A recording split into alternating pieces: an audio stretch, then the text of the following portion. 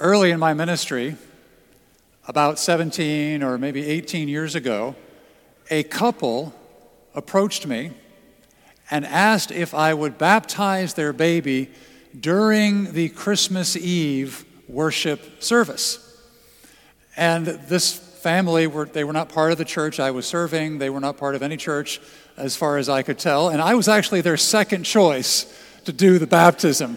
They'd already seen another minister in another church in town and asked him the same question if he would do the baptism on the Christmas Eve, during the Christmas Eve worship service. And as you may know, different ministers, different church traditions have different theologies, different values, different practices around baptism. Some ministers are like, yeah, I'll baptize you anytime, anywhere, right now. How about it? Look, there's a puddle. Let's get it done. You've been baptized 15 times. What's one more? Let's do it. And other ministers, other traditions, have a little more structure, a little more expectations, want to make sure that the person understands what baptism is all about, what they're committing themselves to do, that this is about the lifelong way of following Jesus. And particularly if it's a baby, it's as much about the parents pledging to raise the child in the church so that one day they can understand and affirm their baptism for themselves because it was done at a time when they didn't have a whole lot of say in the matter. And so, there's a whole range of different ideas about what makes baptism real and how to do it.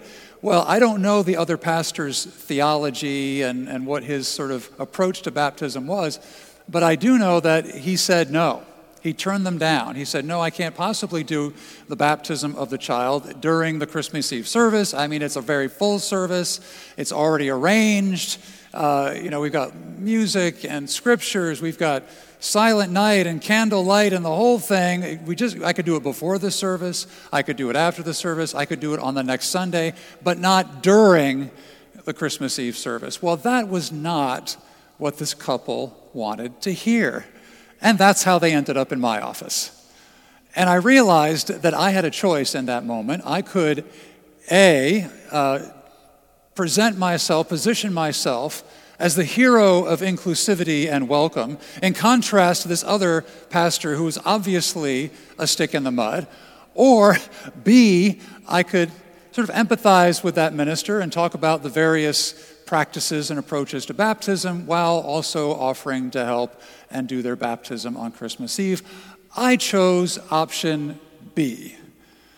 Now, I share that story because the passage before us today that Haley and Dallas just read is also about a religious person getting their shorts a little bit in a knot about something that wasn't supposed to happen on a particular day or on a particular occasion. This occasion, it's Jesus healing somebody on the Sabbath. Now, before we go any further into this text, we have to acknowledge something really important.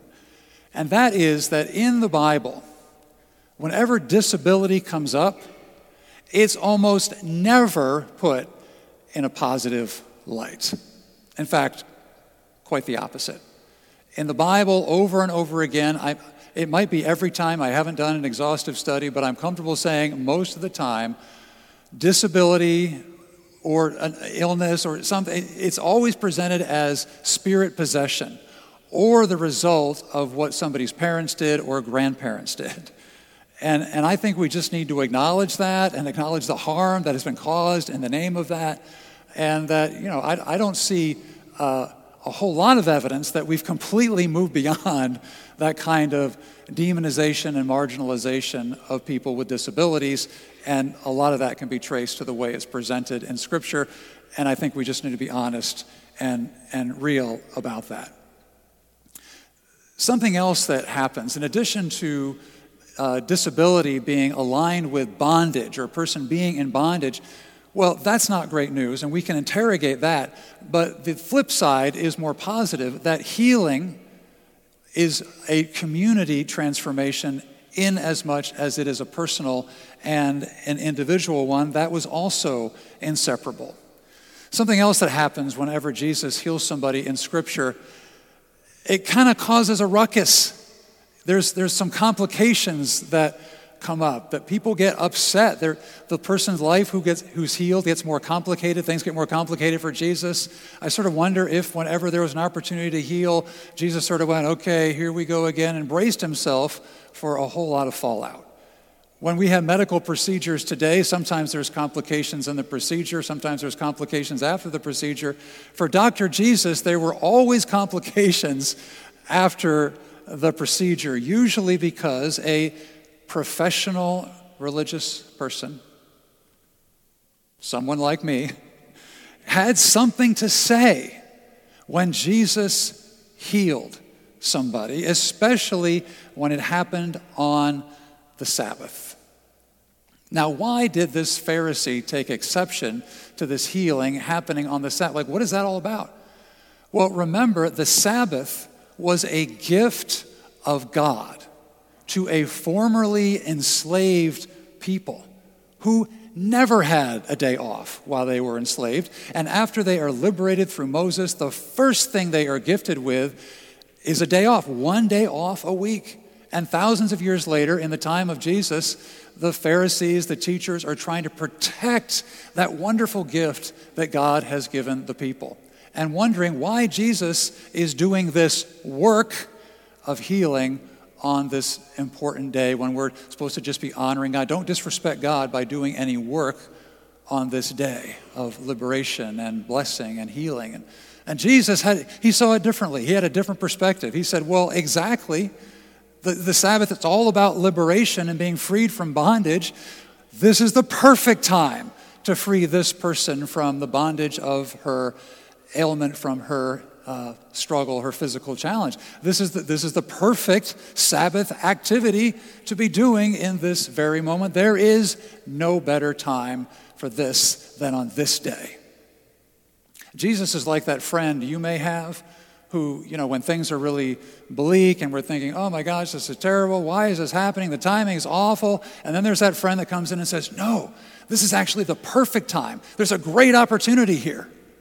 I sometimes hear this or think this about, as people talk about the church today, there's concern that the church is shrinking and some churches are dying and closing. Meanwhile, we've got this rise of Christian nationalism, which is just crazy and extremely dangerous. And while there's a lot to be concerned about, I actually think this is the best time, this is the perfect time to be doing church, because we have this wonderful opportunity to create and experience and broadcast a completely different experience of what it means to follow Jesus than most people in our culture are getting right now. Whether it's the very dangerous Christian nationalism or the more benign cultural expectation that we've had for generations that, going to church, going to synagogue is just part of being an American, right? You mow your lawn, you pay your taxes, you go to worship. That's what it means to be an American. Well, that's radically changing now. And thank God that we now have this opportunity to help reshape, maybe in a more authentic way, what it means to be a community centered on Jesus that doesn't have anything to do with any of that stuff. In addition to healing this woman, Jesus is also revealing something really powerful and important. He's revealing who's really bent out of shape, who really needs healing and transformation. Not so much this woman, but the religious leader and the religious institution, basically asking a deeper question of what is the purpose of religion? Why do we have religion?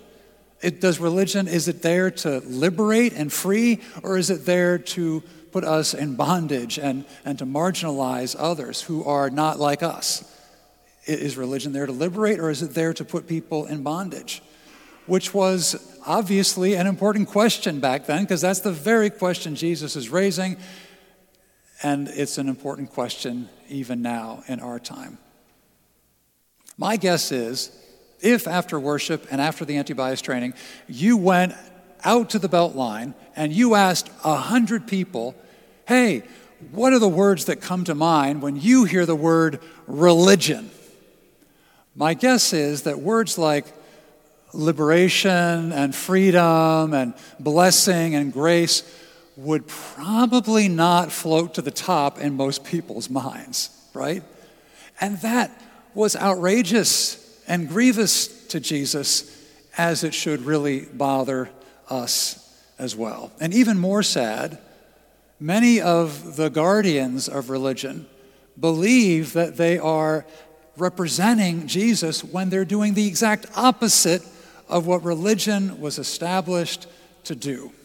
Religion established to liberate and to free, well, many who use religion in a very opposite, very harmful, very detrimental way.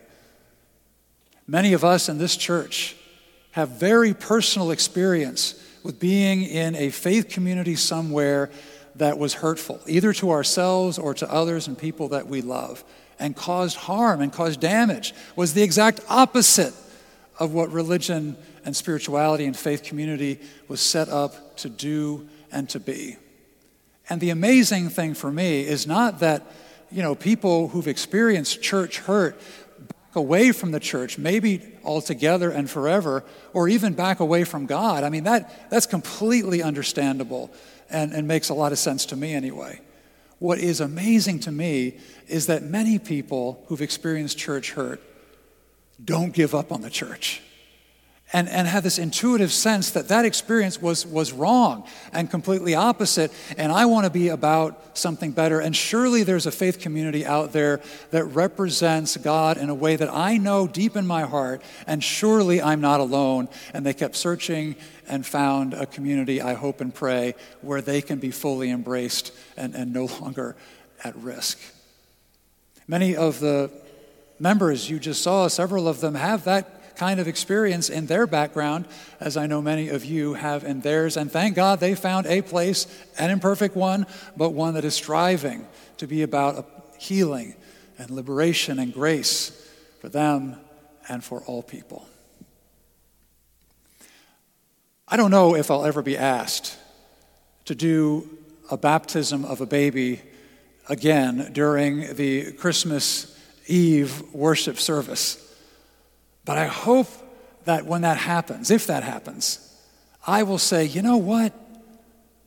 Baptizing a baby during the Christmas Eve service, that is the perfect time for a baptism and to bless a baby, because Christmas Eve is all about a blessed baby. Thank you for making that real and lived and manifested again for us in this community. You are so welcome here. Amen. Ashe. Namaste.